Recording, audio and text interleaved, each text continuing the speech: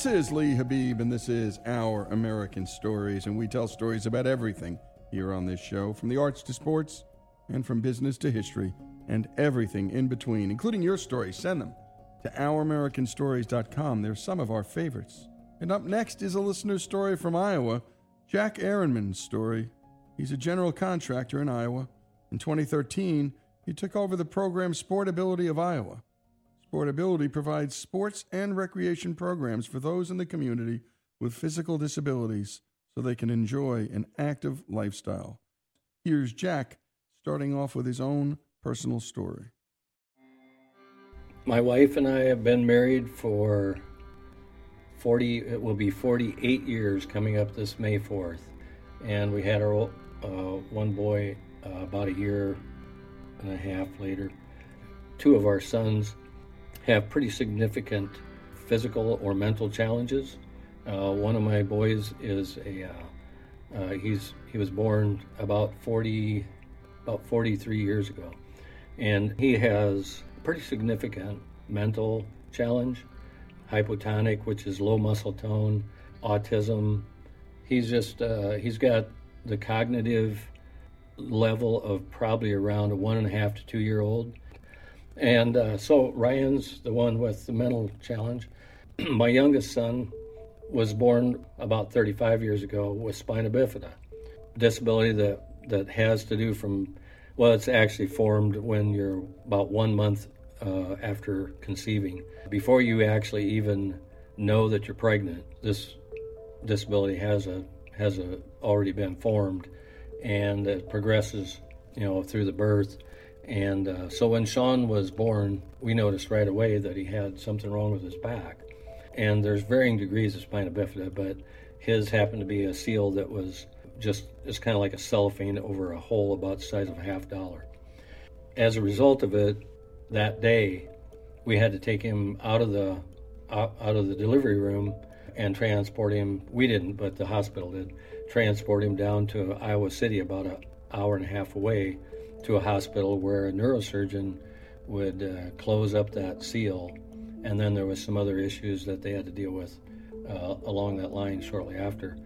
My wife and I, as soon as we noticed that there was something going on and that they were going to have to transport him out of the hospital, we immediately called our family members that were in town. We called the local priest, and we had him baptized within a few hours right after birth so that they could move him to the hospital in Iowa City.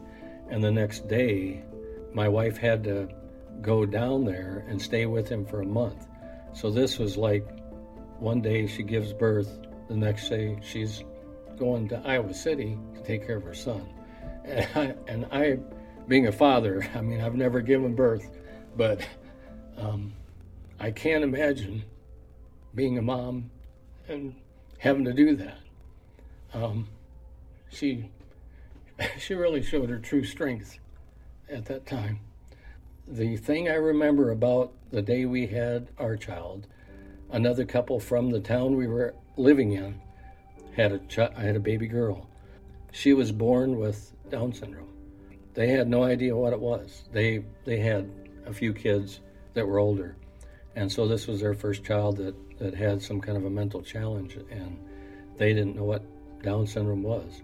Well, because we had been dealing with our son Ryan for about 7 or 8 years, we already had that connection, and we were able to minister to them in the hospital the first day that they had found us out. And this was before my wife had to go down to be with her son. So right from the get-go on Sean's birth, we were already ministering to other people about to kind of help them through what they were facing. And we had no idea what spina bifida was at that time. We were in their place, but just a little bit different situation. We took the time, and we knew that in helping deal with their problem, it was ministering to us also.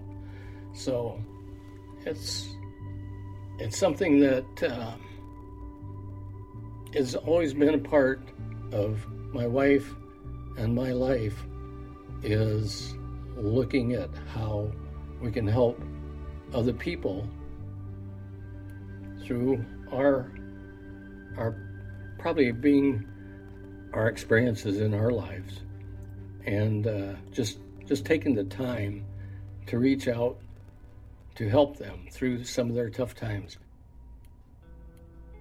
The boys that we had that, quote, could do sports and all the normal things that most kids do at young ages, we also had 2 kids that really took almost 24/7 care.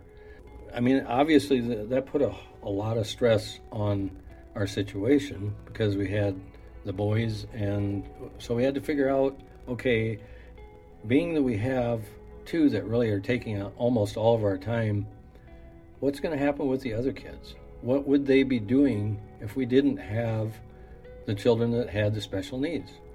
And we had to figure out a way to have their lives be as normal as they could be under those circumstances. So I tell you, we figured it out that in order to get this done, we had to split forces. We were not going to be able to both go to all of the games or all of the practices or whatever, all the Cub Scout things or whatever it was that they needed, and still deal with the other kids who needed care. So we would split up, and sometimes it'd be my wife would go with them, and other times I would go with them. And was it tough? It was very tough. But it was life. It was like we're going to New York. We had all these plans to go to New York, and then all of a sudden we're going to Chicago. You know, our direction was different than what we thought we were going. So it was basically that way in life. We're headed down this road with, we thought we were going to have this perfect family and raise our kids. I'm kind of a nuts and bolts type of guy, I think. I think that's because I'm a carpenter. I see a plan, so I've got to figure out ways to make things work. But it's the same thing in life. I see a need. I see somebody hurting. I see somebody who could use something to help them do something that they're not capable of right now, and try to figure out ways to make it happen. And that's really, that's how Sportability happened. I'm involved pretty heavily with Sportability of Iowa. And actually I was involved in adapted sports before that. I think probably the catalyst for that was my son, Sean, who was again the youngest. At a young age, he wanted to play competitive and recreational sports. He did not want to do Special Olympics because he did not have a mental challenge like my older son did, who did Special Olympics. But my youngest son didn't want to do Special Olympics. He just wanted that competitive. He had a competitive edge. In Iowa, they had a wheelchair track events. So Sean was able to be on his high school team as a track athlete, but doing wheelchair track events. So I approached the track coach. I said, my son would really like to do track. He's got a track chair, and can he be on your team? And the coach says, well, I haven't a clue about how to run wheelchair track. I've seen it, but I don't know anything about it. So he said, if you would be an assistant coach, he can be on the team. Because Sean was involved in sports, I bought him a hand cycle, which is a bike that you run with your arms instead of your feet. You sit on it. There was a racing hand cycle that I bought him. And you sit really low like a recumbent bike, and your feet are out in front of you, and you're pedaling with your arms. And got it all put together. And Sean happened to be away at a camp during this process. So I thought, well, I'm just going to go take a little 5-block ride on this thing to make sure it's working right. And I went about 5 blocks one way and came back the other, and my arms and my chest were starting to burn a little bit. And I thought, man, this is a great exercise. So I started riding the thing about 5 days a week. And I would ride for, an hour or two. And the more I rode, the more I enjoyed it. But then I thought, well, I should probably start riding a bike, because then I could develop my upper body with my lower body. So I started riding a bike. And I would alternate I'd ride one day on the hand cycle, one day on the bike. Well, I've ridden marathon. I started riding marathons and 5Ks, and just for the competitive juices, and started doing that. And then I got into a group. One of the groups with our basketball team, they were going to ride Ragbri, or just a couple days of Ragbri, and so I went along with them. And Ragbri is a state where they ride, the bicyclists, probably about 20,000 of them, go from one side of the state of Iowa to the other. It takes about 8 days, and it's about 500 miles, 400 to 500 miles. And so we would ride a day or two on the hand cycle. In training for it, I was riding my bike. I happened to go out with a group of people, and I happened to be on a ride one day that started with 4 or 5 of us. A couple of the guys were pretty fast riders. One of the gals that was there, she was just a little bit older than me. She wasn't as fast as they were. So I'm thinking, okay, I can ride with those guys, but then she's going to be back here by herself. I'll just hang back with her, and we'll ride this route together today. So I introduced myself, and we talked all the way through the ride, and she was asking me about different things, and the subject came up about my desire to have a sports camp. And that was actually before Sportability was involved. But I wanted to try to get a sports camp put together so that other kids like Sean could come to it and not only learn about just track, but basketball. We started about 9 different sports: tennis, hand cycling, rock climbing, softball, just a lot of different sports. So she said, at the end of the ride, she said, well, let's think about it. Well, maybe we'll keep in touch. A couple months later, I'm riding Ragbri, and I pulled off. This is like a 70 or 80 mile ride, 20,000 people, and I pulled off in a little town about halfway through the ride to eat lunch.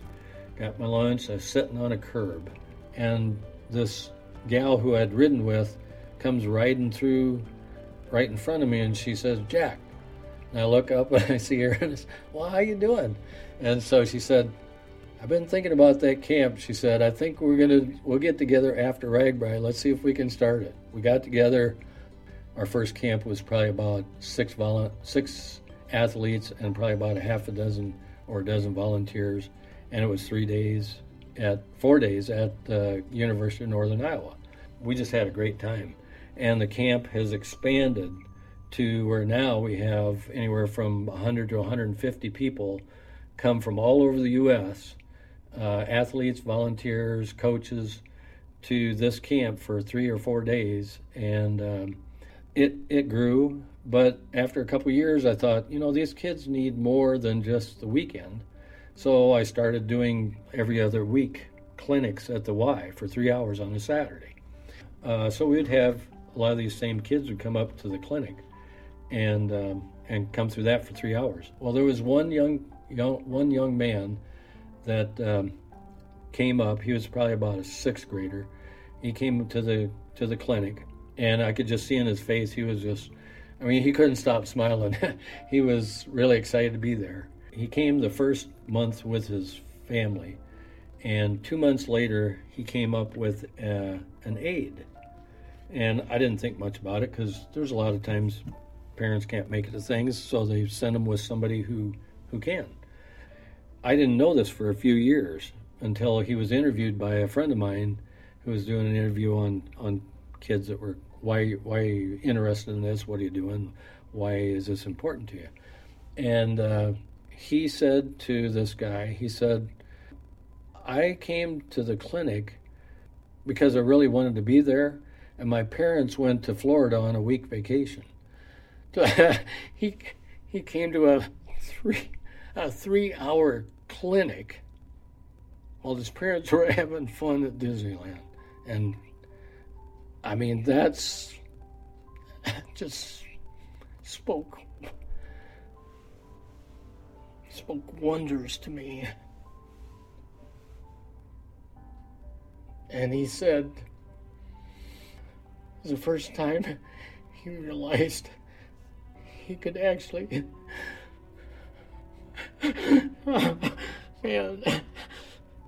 Like I said, I wear my heart on my sleeve. He said it was the first time he could actually live away from his parents. He realized he could do more with his life. He became a track champion. He went to school after high school. He's got a job, and he still gives back to the camp. He's one of the kids who, he comes back and he has a blast teaching other kids how to do what he's doing. He's just one example, and of all the kids that I've had come through since 2006 or 7, you couldn't pay me enough money not to do this. You couldn't. There's not a price that I can put on changing somebody's life and giving them hope, independence, self-worth, determination, anything that you would want for anybody, anything you would want for any of your kids, they're getting. And they're getting it as a result of seeing that they can actually do something besides sit and let people take care of them. Sportability grew out of that atmosphere. About 2010, 2 professors at the University of Iowa approached me about starting a sports program. I kind of mentored them and got them kind of setting the thing in place, and they started Sportability of Iowa. They actually started the program, and that's what they named it. And that was in 2010. Well, 2013 came along, and they were wanting to move to teach in Illinois. And so I said, well, what's going to happen with your equipment and your programs? And they said, well, it may just have to end, and we probably would give our equipment to Mike, who's doing sports over another part of the state. I said, well, really, your athletes are right here, your equipment's right here, I'm right here. I said, why don't I see if I can get some of the athletes to help out, and we'll just take it over and keep it running so that everything will continue. And so that's what we agreed on, and that's what we did. One of the things that I've come to notice, and I guess is a real, probably big part of sportability and why we do what we do, is there are a lot of the kids who come to us come with so many barriers already set up in their lives. In order to do 3 sports, if you went to racing, biking, and basketball, you would have a different sports chair for each one of those at a cost of anywhere from $3,500 to $5,000 for a decent chair. You go beyond that for an elite chair, you're going to spend $7,000 to $10,000. But for those athletes to play 3 sports, 3 different chairs, you're over $10,000. Well, that's the barrier. And then let's say they want to get together and play basketball. Okay, they go out and get a basketball chair. And so now they've spent $3,000, $4,000 on a chair. Okay, but you can't play basketball with one person. So you need a team. Well, if you have a team of 5, well, there's 5 chairs. And you have, in the state of Iowa, we're spread out a lot. Sometimes you can't find 5 athletes within the driving distance that's needed to practice. So let's say you do that. Well, now you have to find another 5 athletes somewhere else to play against. So there's 10 athletes with 10 chairs. So now you're up over $30,000 to $50,000 to play a game. To play a game. And that's one sport. It was around Christmas time. We had a sports program going that was at the YMCA or one of the churches, I forget which one, down in Cedar Rapids. And at the time, we had our trailer parked with our wheelchairs, sports wheelchairs, in it, in the parking lot, because that's what they would use when they'd go play basketball.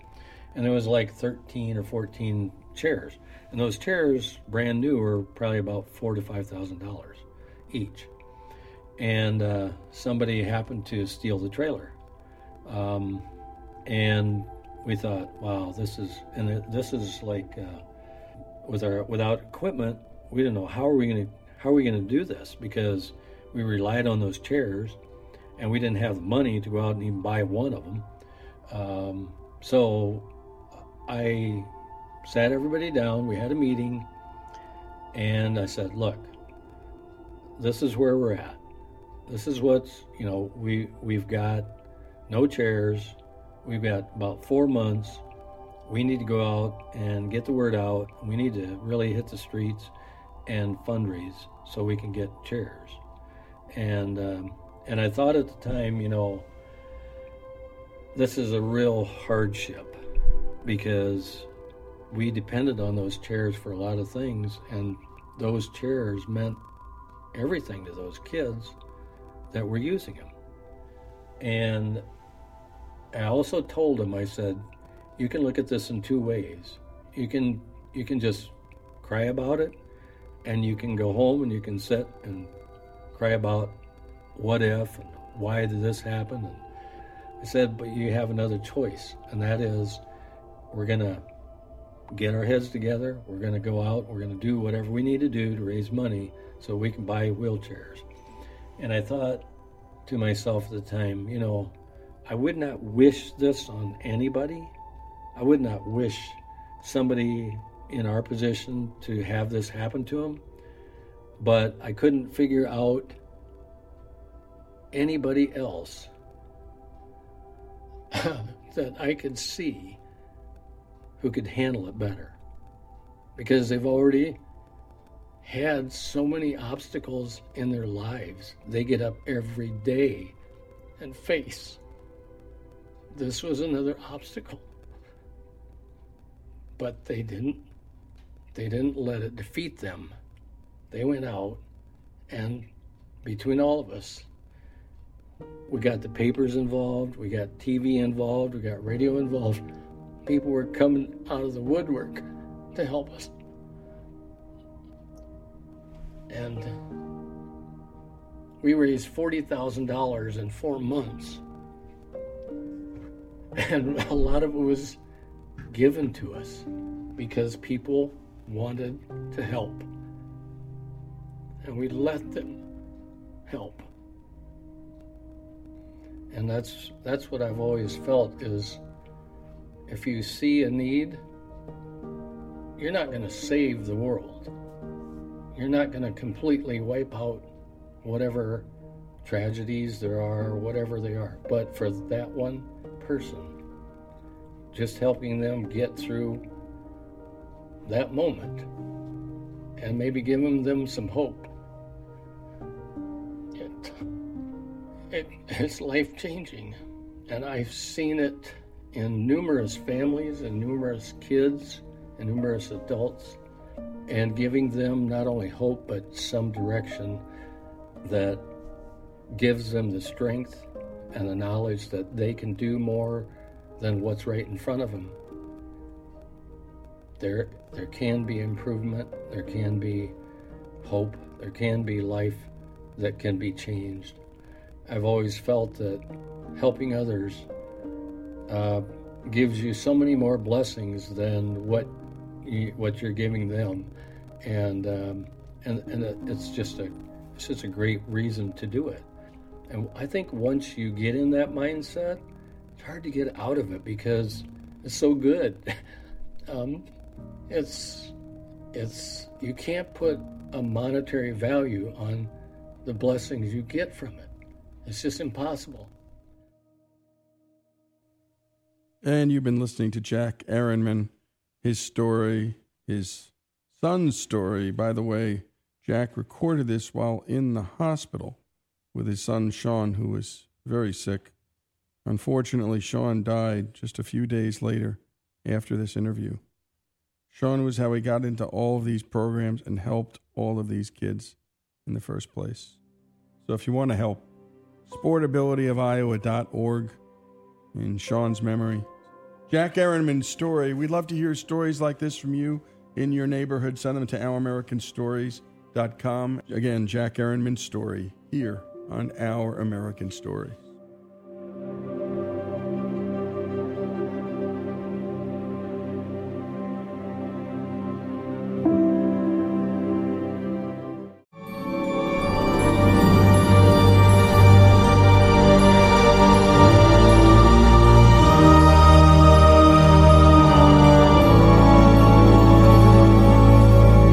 And we continue here on Our American Stories.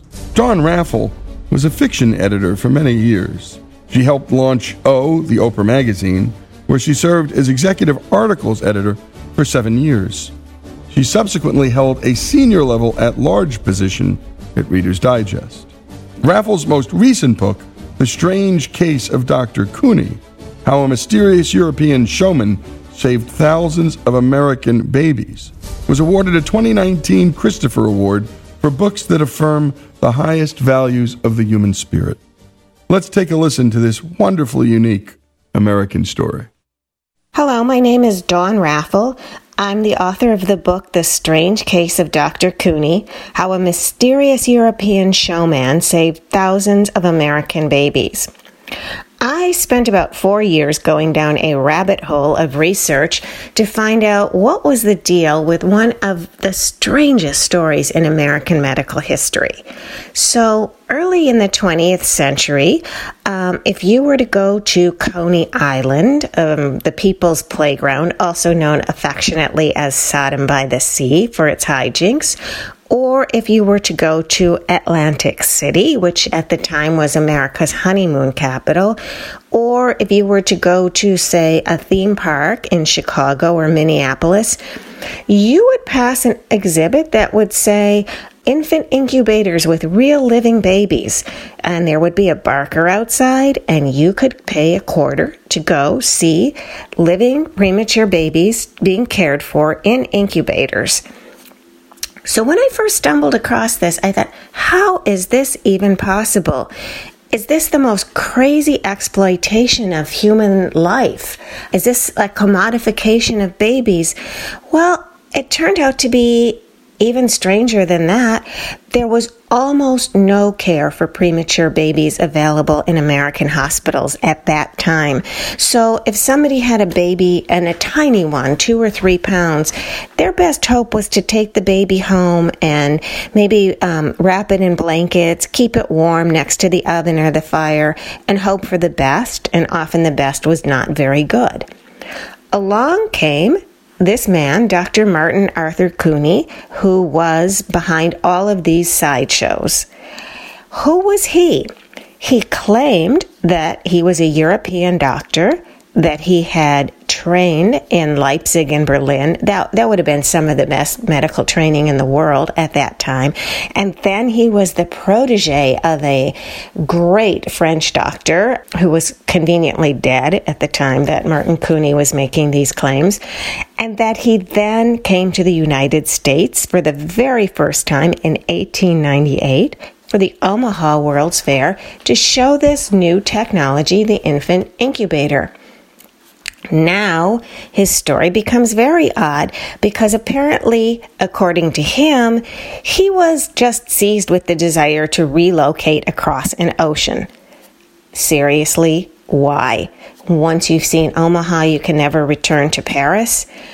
I think I will give up my really prestigious institutional affiliation with one of the world's great doctors in France so that I can practice medicine on Coney Island next to the Shoot the Chutes and the Alligator Boy. Okay, it's not too much of a spoiler to say Martin Cooney really wasn't a real doctor. However, he knew how to save preemies, and he was willing to do it when the medical establishment really couldn't and wouldn't do it. So here's this guy who actually did pick up a European protocol. He hired fantastic nurses. And let me tell you, in a neonatal ICU, the nurses are always the secret sauce. That has a lot to do with whether or not the babies survive. He had these great machines, the new incubators. He also offered the most meticulous care, very low nurse-to-patient ratio, insistent on feeding these babies breast milk only. If the mother couldn't provide it, he hired wet nurses. The premises were immaculate. He was a big believer in really loving these babies. Love them, hug them, show them real human care. This was very much at odds with anything that was available in the hospitals for a long time. At the time, the hospitals really didn't have the resources to have enough equipment. They didn't have enough nurses. They didn't have enough space. Hospitals were sometimes not all that clean. They couldn't afford to hire wet nurses. They would feed the babies formula that was not as successful. So here is this Dr. Cooney, fake doctor, saving children over the years by the thousands, desperately trying to persuade the medical establishment. And yes, admittedly, because this guy was charging admission to the public, he was becoming very wealthy himself.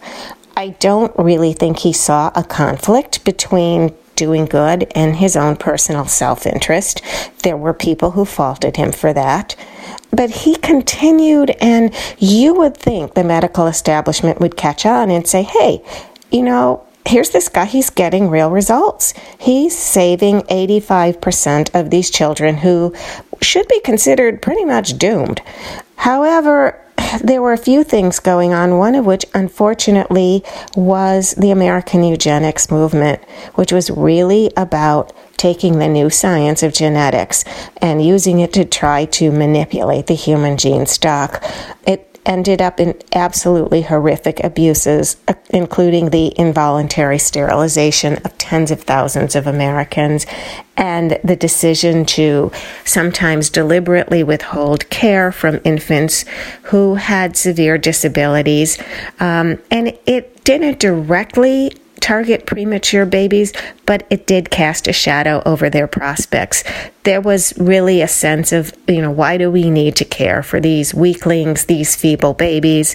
We have more than enough hungry mouths to feed. The mother will have another child, and so on. So the resources were just lacking. Over time, Martin Cooney had one great friend in Chicago, Dr. Julius Hess. And Julius Hess was really everything Martin Cooney wasn't. He was a real doctor. He did have real credentials. He was very highly respected. And he began listening to Dr. Cooney, learning from him, taking his practices into the hospital setting, and desperately struggling for funding, struggling to get people to listen to him. He published the first book on taking care of preemies in this country in 1922, in which he dedicated his book to Dr. Cooney.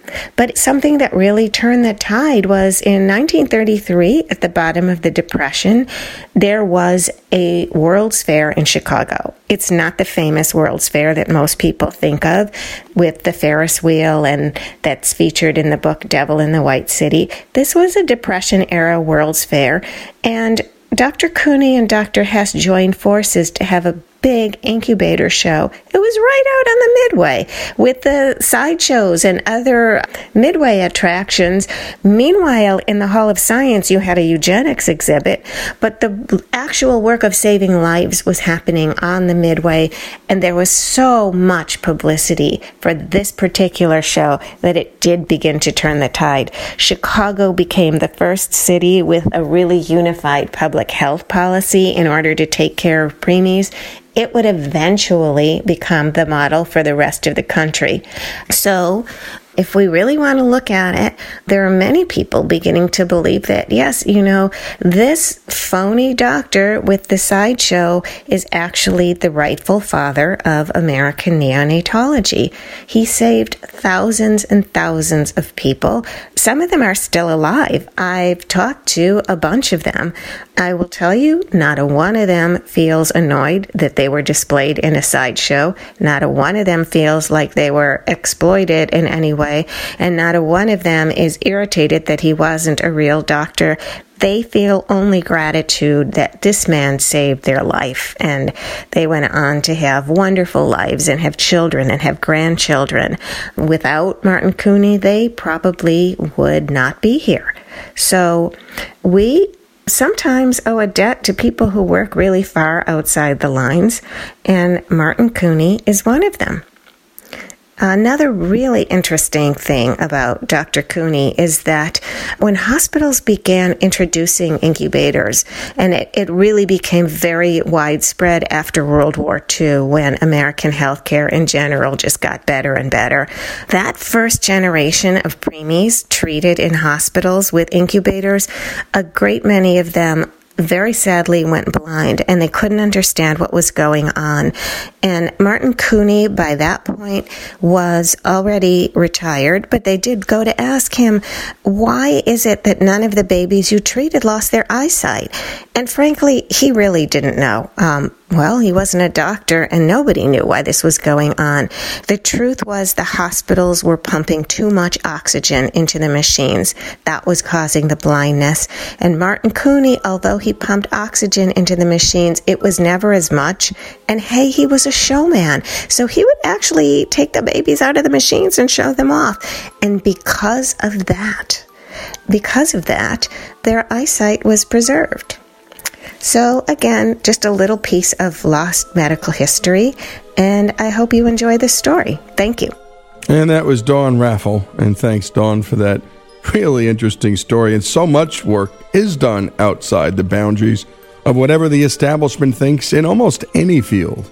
And lives were saved. It was interesting that she got to talk to and meet some of these preemies who became, well, parents themselves, and not one of them was upset or felt exploited, and not one of them cared that he wasn't a real doctor, because, well, he saved their lives. The strange story of Dr. Cooney, here on Our American Stories.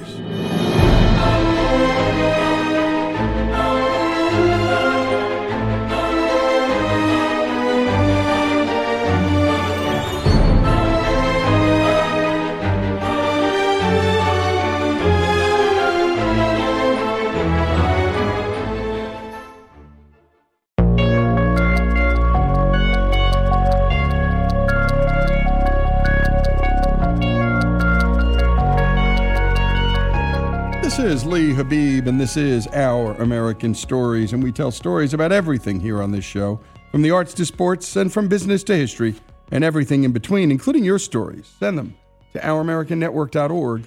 That's ouramericannetwork.org. They're some of our favorites. And today we bring you a story brought to us by the Coalition for Better Health at Lower Cost. It's the story of Herb and Lorraine Prigozhin, and here's Herb. I was born in Hartford, Connecticut. We had a totally different way of living as kids.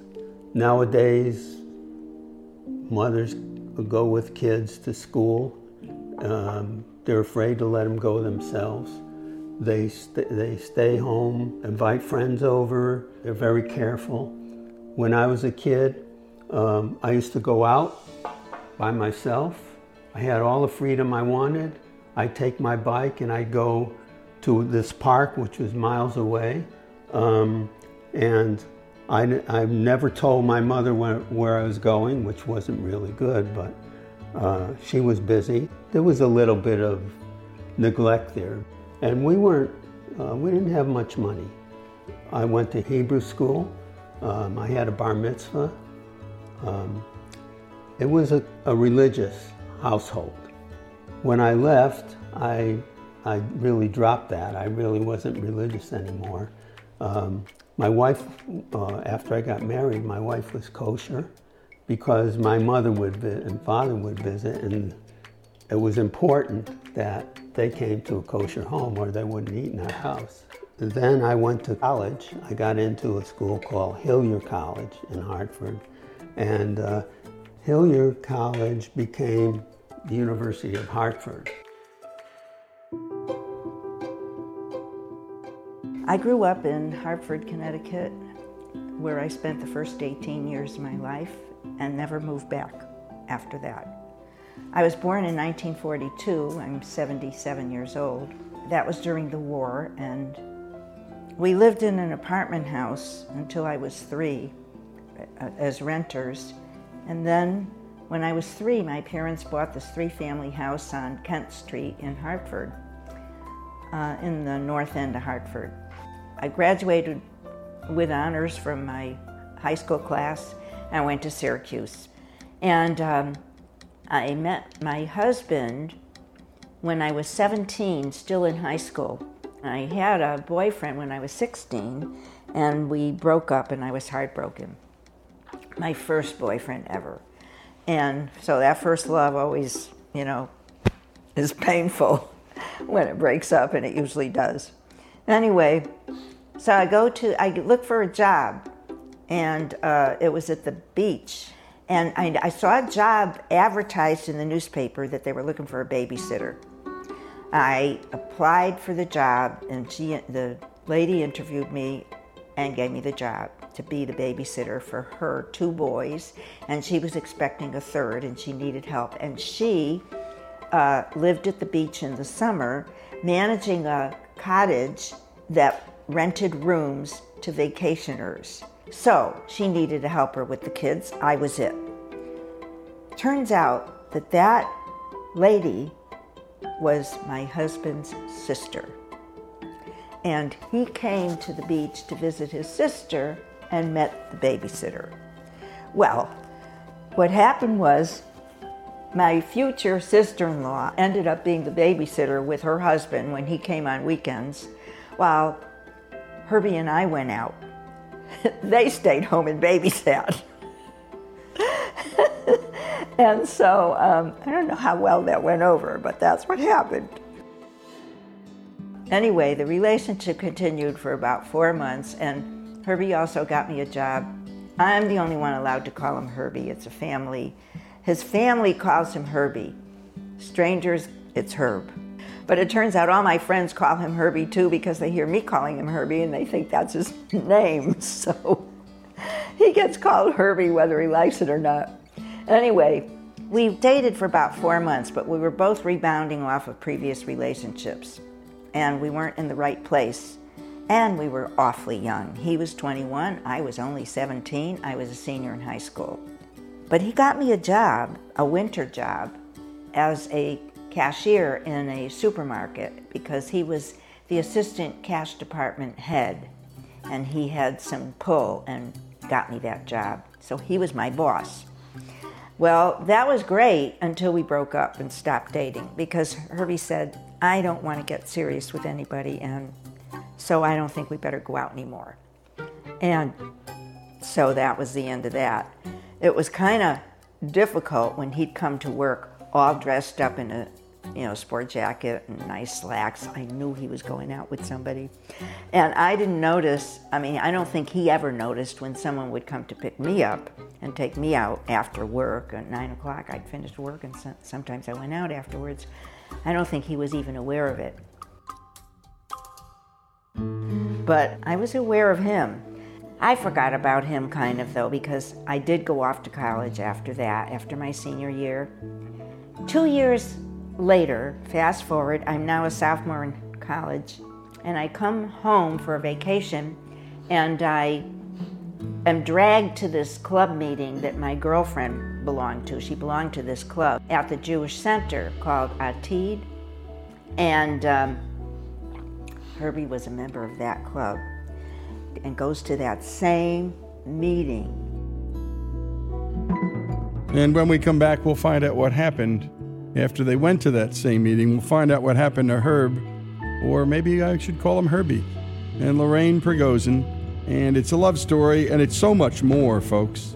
But it's great hearing from people in their 70s tell their life story, and we do that here on this show because, well, we tell everyone's story. It's so true what Herb was saying about growing up at a different time where you could get on a bicycle and just go a couple of miles to a park. And your parents, I was lamenting about this with some friends the other night, your parents would say, we'll see you when the sun comes down. And that would be a Saturday. You'd go out at like 8 or 9 in the morning, and they let you run free with open range for a dozen hours. And I don't think that's available to many kids today, and it's a sad thing. When we come back, more of Herb and Lorraine Prigozhin's story, our Better Health at Lower Cost series, as always brought to us by the great folks at the Stetson Family Office, here on Our American Stories.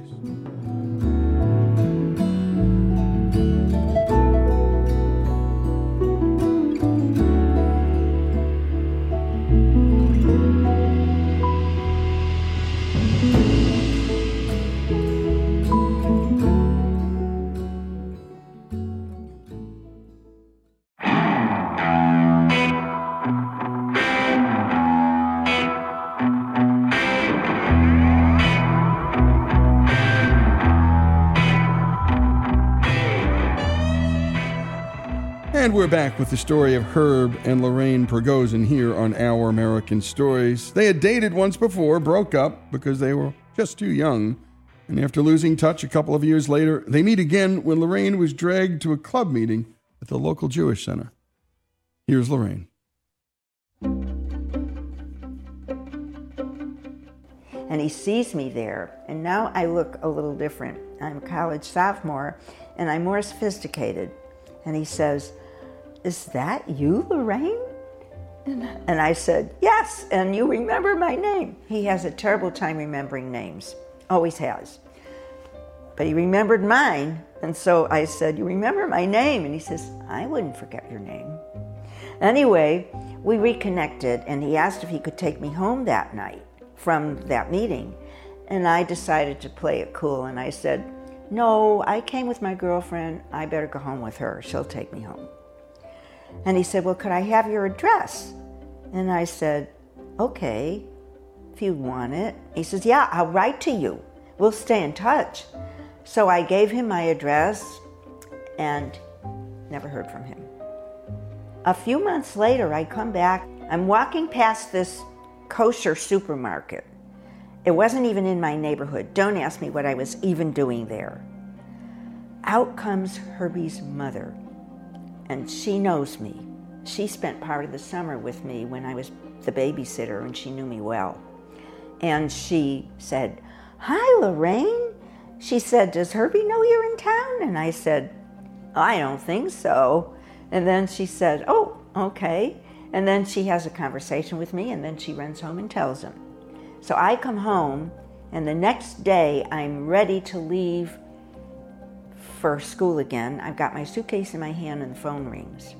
And I think, should I answer it, or should I go outside and wait for my ride that's going to come pick me up and take me to school? Well, I answered it. It was him. And he said, "Why didn't you tell me you were going to be in town?" And I said, "Why didn't you write?" Anyway, there was nearly a letter there. By the time I got to school, he wrote so fast. I got a letter right away. And I invited him for a special weekend that they were having at Syracuse. And he came. That was it. We fell in love once and for all. And now I was 19 and he was 23. And we never dated anyone else again. 2 years after that, we were married. He graduated from college the day before our wedding. That was a very busy weekend. He graduated on a Saturday. We got married on a Sunday. We were married June 9th. He graduated June 8th. And we went on our honeymoon, and that was it. We never, ever returned to Connecticut except to visit. I graduated. I went to work for GE because we got married. She was still going to Syracuse University. So I went to work. I applied to the only two companies that would hire somebody who was a math major. There was General Electric and Carrier Air Conditioning. So General Electric gave me a job. I went to work for them. And they said, "Well, we have a job as a programmer, computer programmer." And I said, "What is a computer and what is a programmer?" I needed the job, so I took it regardless. So then I learned how to program on the job. And the first thing we worked on was an air weapons control system. It was always a military type system. The way that worked is you use radar to track an aircraft, and the information about that aircraft would be sent to a computer, and the computer would determine, is it friendly or is it some aircraft you had to shoot down, or enemy aircraft.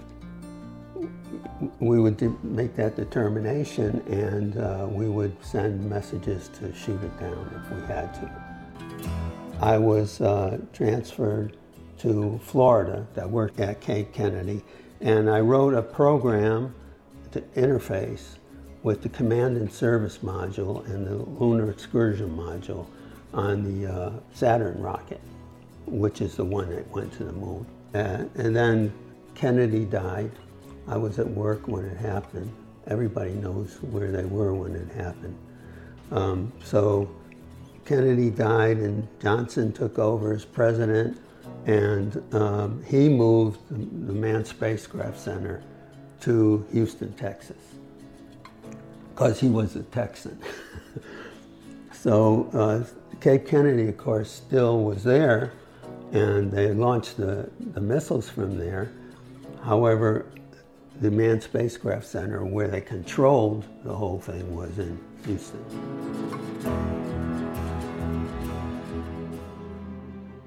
Herbie was working on the Apollo project, and he was a bona fide programmer then, doing some very important things. We lived there a year, but we didn't like Texas. Herbie decided to interview on another job. He'd been with GE for 3 years now, to see what he would be worth on the open market as a programmer. And there was an ad in the paper, and we were on our way to go swimming at a friend's house. And they invited us for dinner and to go to the pool. And I had on my maternity bathing suit because now I was pregnant with our second child. And my little son was in his swim trunks. And my husband wore a suit to do this interview, left me in the car downstairs. So he goes up to do the interview and comes back down and says, "They want to talk to you." I said, "Me? Look at me." Anyway, up I went, and they wined and dined me. Oh my, did they knock themselves out to try to get him to accept this job. It was in California. And he had been to California for jobs for GE that were debugging jobs, emergency kind of jobs, and he'd come here and work through the night, sometimes debugging programs and stuff like that. He saw the mountains and the climate, and he loved it. Anyway, I was sold by that, but I was especially sold by the 27% raise in salary they offered him, and the depressed area they were sending us to, which meant everything was cheap.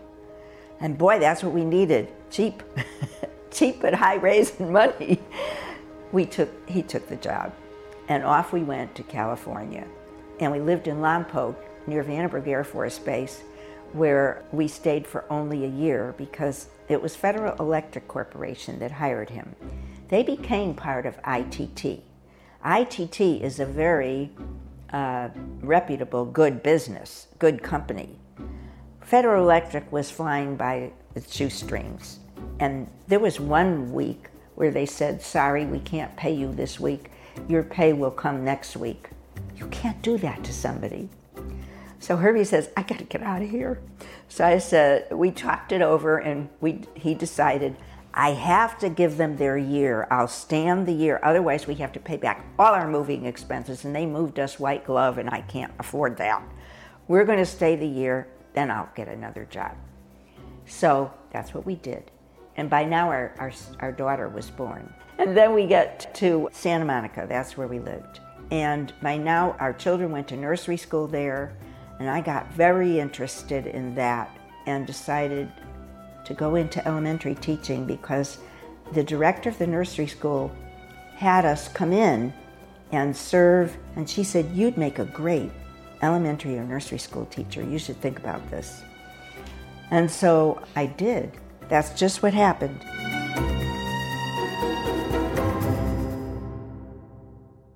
And you've been listening to Herb and Lorraine Prigozhin.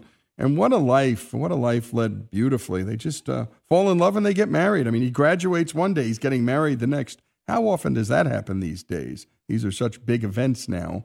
And then they just got on with their life and moved about from job to job, working at Cape Kennedy on the Saturn rocket, but not really wanting to live in Houston, looking for something better, looking for the right place, and ultimately landing in Santa Monica, California, of all places, having been born where they were born, and about to enter a new chapter in their life when we continue more of Herb and Lorraine's story, Herbie and Lorraine's story, here on Our American Stories, our better health at Lower Cost series continues, and as always, it's brought to us by the great folks at the Stetson Family Office. More of Our American Stories after these commercial messages.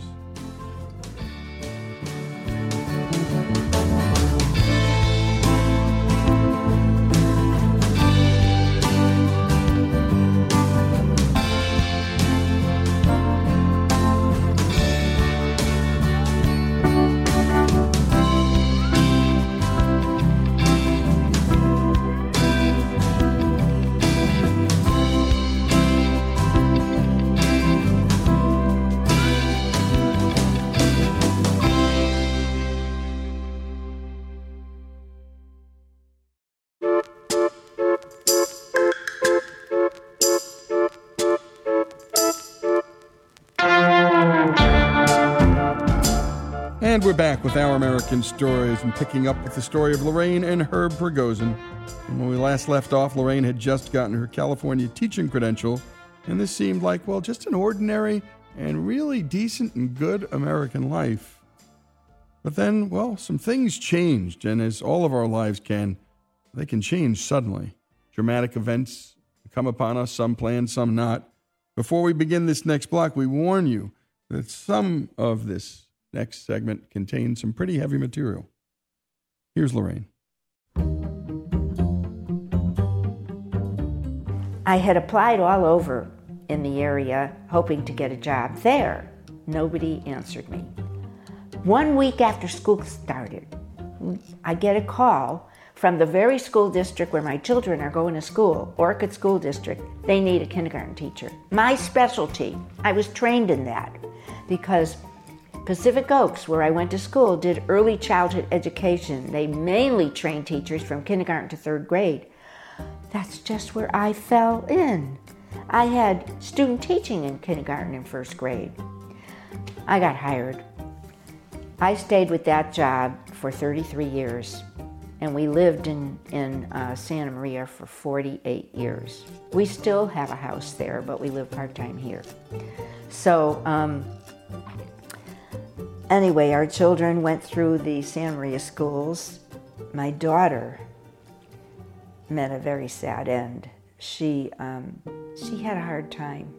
At 16, she attempted suicide, and she just felt kind of worthless and sad and friendless, and she jumped off the third floor of a parking lot of the mall in Santa Maria onto the pavement, and she in a sitting position, so she cracked her pelvis into 1,000 pieces, and they put her back together, and she survived. Dr. Joe Amata, I'll never forget him. He was the only one that knew how to rotate the pelvis and put it back in position before it healed. They did this fast before it could cement itself in a wrong position, or she'd be sitting on that rough edge of the pelvis her whole life and never walk straight. And she was on her way. She was okay. And she went to City College in Santa Barbara. They had a school for training hotel management and restaurant management. She went through the 2-year program but didn't receive the certificate. The teacher said, "You need another year. You're not ready and you're immature." And that broke her heart. And she wouldn't do it. She wouldn't do that extra year he said she required. All the other kids were graduating. He wouldn't let her. She just quit and went to work in restaurants.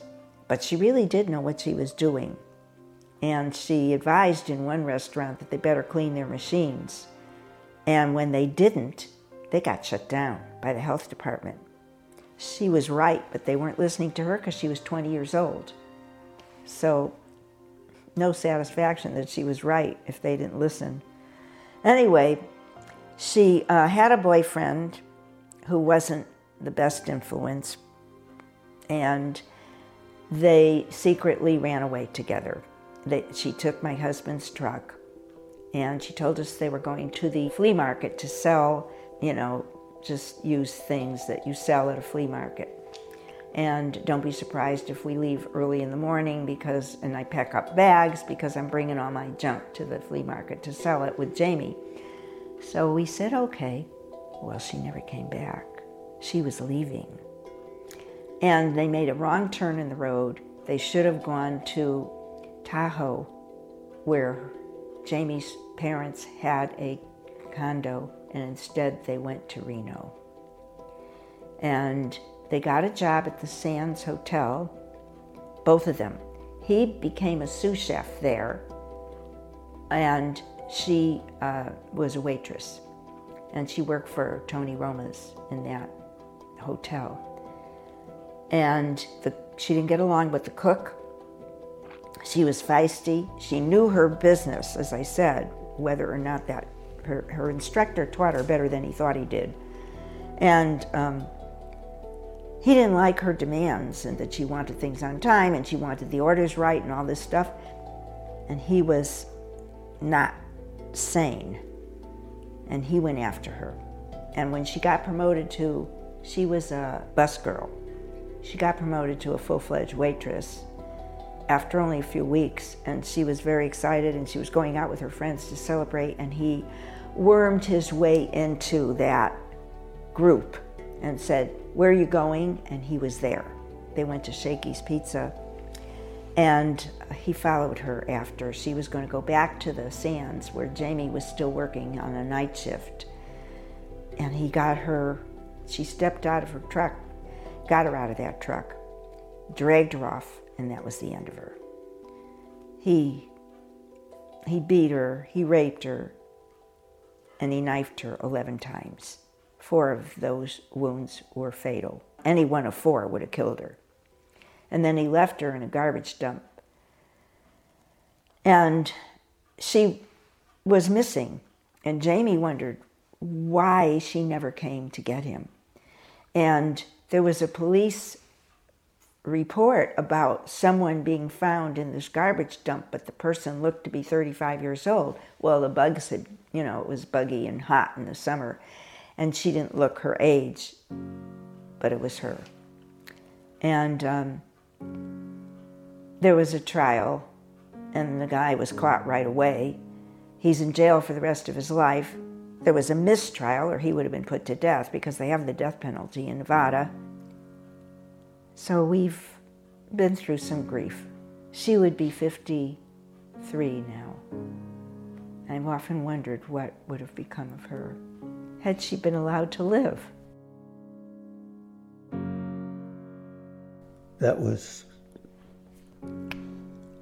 I get very emotional when I talk about that. But that was the worst thing that ever happened to me in my life. And it happened a long, long time ago, but I really haven't been able to deal with it. I've tried, and I've thought I dealt with it because I let it all out, kind of. But over the years, whenever I talk about it, I get very emotional. My neurologist sent me to a psychologist that does testing. And he tested me, and he determined that I had PTSD. So I didn't do anything about that. And I'm not going to a psychiatrist. I'll deal with it in the way I'm dealing with it. So he also said that I had kind of a halfway to Alzheimer's.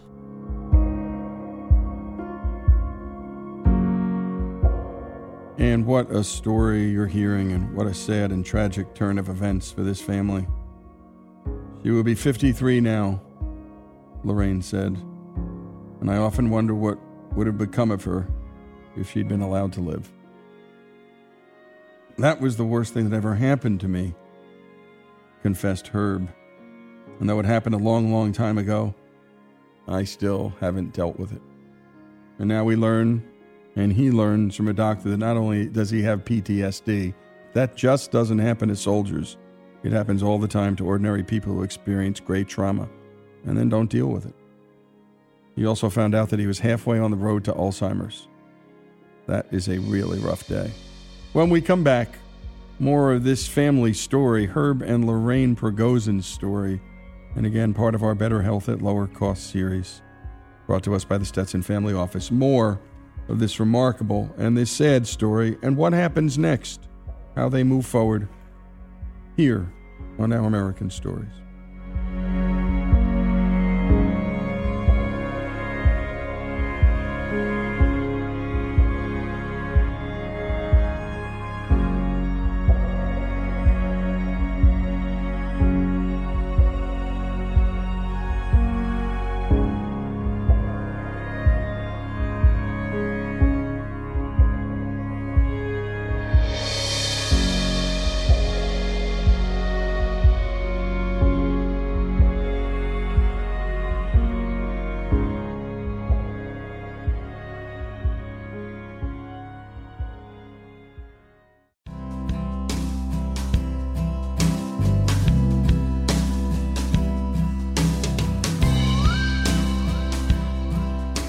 And we continue here with Our American Stories and the story of Herb and Lorraine Pergrosen. While having to deal with the PTSD that came with losing his daughter, Herb and Lorraine were also about to be faced with some life-altering news.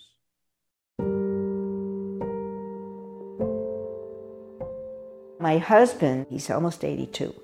When he was 78, he has epilepsy. We were on a plane. I was sitting back, had my eyes closed, and I used to get these kind of dizzy spells, at least I thought that they were, occasionally. And I would go on the bed, and it would be over in a very short time. And Lorraine said, "You just had a seizure," because she noticed that my mouth was contorting. It only lasted a few seconds. I didn't know it was a seizure. When we got home, I got a neurologist. And the neurologist did all the stuff, a brain scan and all the stuff. I wasn't happy with him. The new one I went to, she put me on a different medication. And that one worked fine. And I was free of seizures. And then I started to get a little hostile, and I was hostile to my wife. I mean, I never did anything like hurt her or anything like that, but I wasn't pleasant. So she said, "That's the medicine." And she was going to put me on this other medication, and that's when this whole incident happened. And I can't blame the doctor because it was totally my fault. I was pretty stupid in the way I handled the change from one medication to the other. So she changed the medication, but we didn't understand how to wean off of one and onto the other. And there's a very gradual change that has to happen. We just didn't understand. We didn't make sure we understood. It was our fault. We didn't make certain that we had it straight. And we didn't know how important it was either. And he had a violent reaction. And the next morning, he couldn't get out of bed. And I had to call 911 because I couldn't lift him. I couldn't drive him to the hospital myself. I called 911, they came and got him and took him by ambulance to the hospital emergency room where they stabilized him. We called the neurologist, she got him in that afternoon, but the damage was done. That caused brain damage right there. And he has never quite been the same since. He was like wobbly, unable to stand up. I mean, it was physical, but he improved rapidly. Then he began to notice word lapses. He had aphasia of a kind where he couldn't remember words. I noticed that I go out to the garage to do something, and I forget why I went out there. So I come back in the house, and I think for a while, and then I remember, and I go out to the garage and do what I went out there for. And I was told that, old people, that's what happens, so, because I'm old. But it didn't happen the way it happened to me, the extent that it happened. I was very scared because I've seen or I know about people with Alzheimer's, And I couldn't survive with that. I told my wife that if I get Alzheimer's, I don't want to live like that. I talked about, ending my life if I get that, where I start losing everything, because you lose everything. You can't even swallow. You forget how to do that. So when I got the diagnosis, I was petrified. And I didn't know what to do. I didn't know what I was going to do. So that's how I felt. I thought I was done for. I didn't know how long I had. I was terrified, absolutely terrified. And I just took the bull by the horns, and we went right with it, with everything. We threw everything we could at it to fight it. And whatever advice we were given, we did it, no matter how bizarre or how difficult a life change it was. The neurologist worked with him, and it looked like dementia was threatening. All of a sudden, I don't know what prompted her, but she told us about Dr. Sherzai. Why don't we consider Dr. Sherzai's approach? And he had made an appointment with Dr. Sherzai already, but it was a 3-month wait. Well, in that 3 months, the minute I read the book, and I told him about it, we went right on that diet. And he went on that diet strictly. Once we made the decision, I threw out everything in the house that was the wrong food. I had a party for all my friends to come and raid my freezer, 12 of them. When they came over, I said, I'm cooking dinner, we're having prime rib, and we're having tri-tip, all these great things in my freezer, and I'm gonna cook everything I've got that I'm not supposed to eat. You come over and eat it. And we'll eat salad or something else. But you guys come and enjoy the food and help yourself to everything in that freezer that we can't eat, that is not vegan. They did. They cleaned me out. And anything they didn't take, I took to the food bank, all the canned goods and stuff. And we've been vegan ever since. And no sugar, absolutely no sugar. If we see sugar in a label, we will put it back on the shelf and it won't get sold to us. The main thing is, it has to be a plant-based diet. And that's the basic thing that a vegan diet is. If it wasn't for my wife, she keeps me on it. I can't stray. I mean, I don't want to, but sometimes there's temptation. I don't give in to it. And sometimes I see something that's kind of bad, I shouldn't have it, and I'll say, oh, I can have this. She'll say, no, you can't. And then I don't. So if it wasn't for Lorraine, I'd be in big trouble. I'm really lucky. I'm really lucky. He improved. My husband showed remarkable improvement from that diet, and Dr. Sherzai's book explained, we did everything in the book. 20 minutes a day of meditation. It's a de-stressor. It's wonderful. It's so relaxing. Twice a day. Exercise. That we do rigorously. I walk 5 miles a day. He does great with that, and he got in such great shape.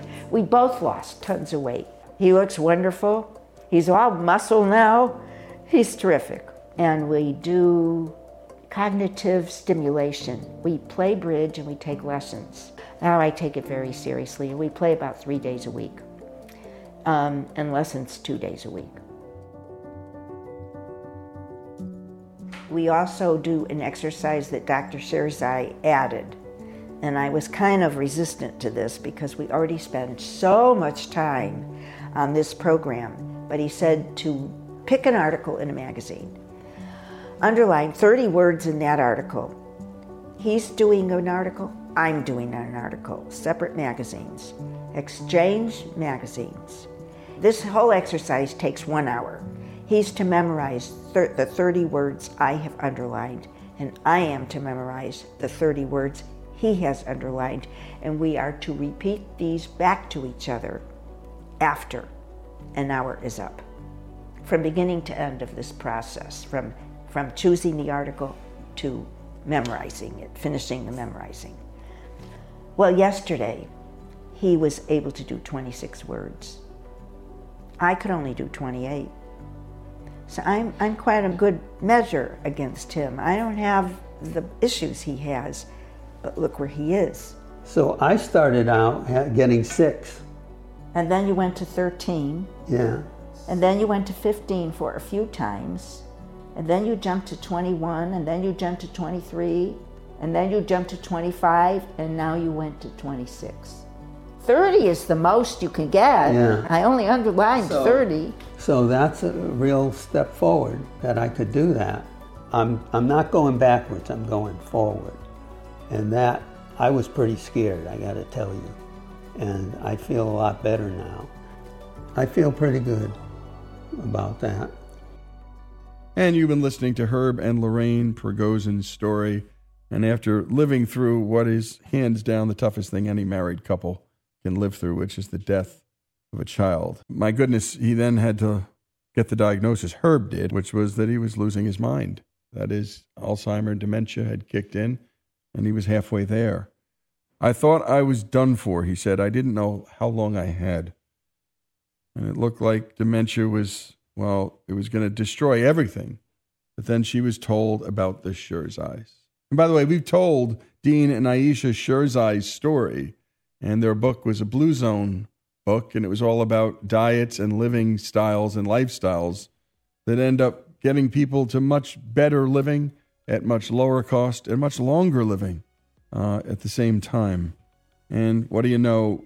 His life gets turned around by diet, by exercise, by meditation, and of course, that memorization and cognitive wordplay, engaging the mind. Herb and Lorraine Prigozhin's story, our Better Health at Lower Cost series, as always, brought to us by the great folks at the Stetson Family Office, here on Our American Story.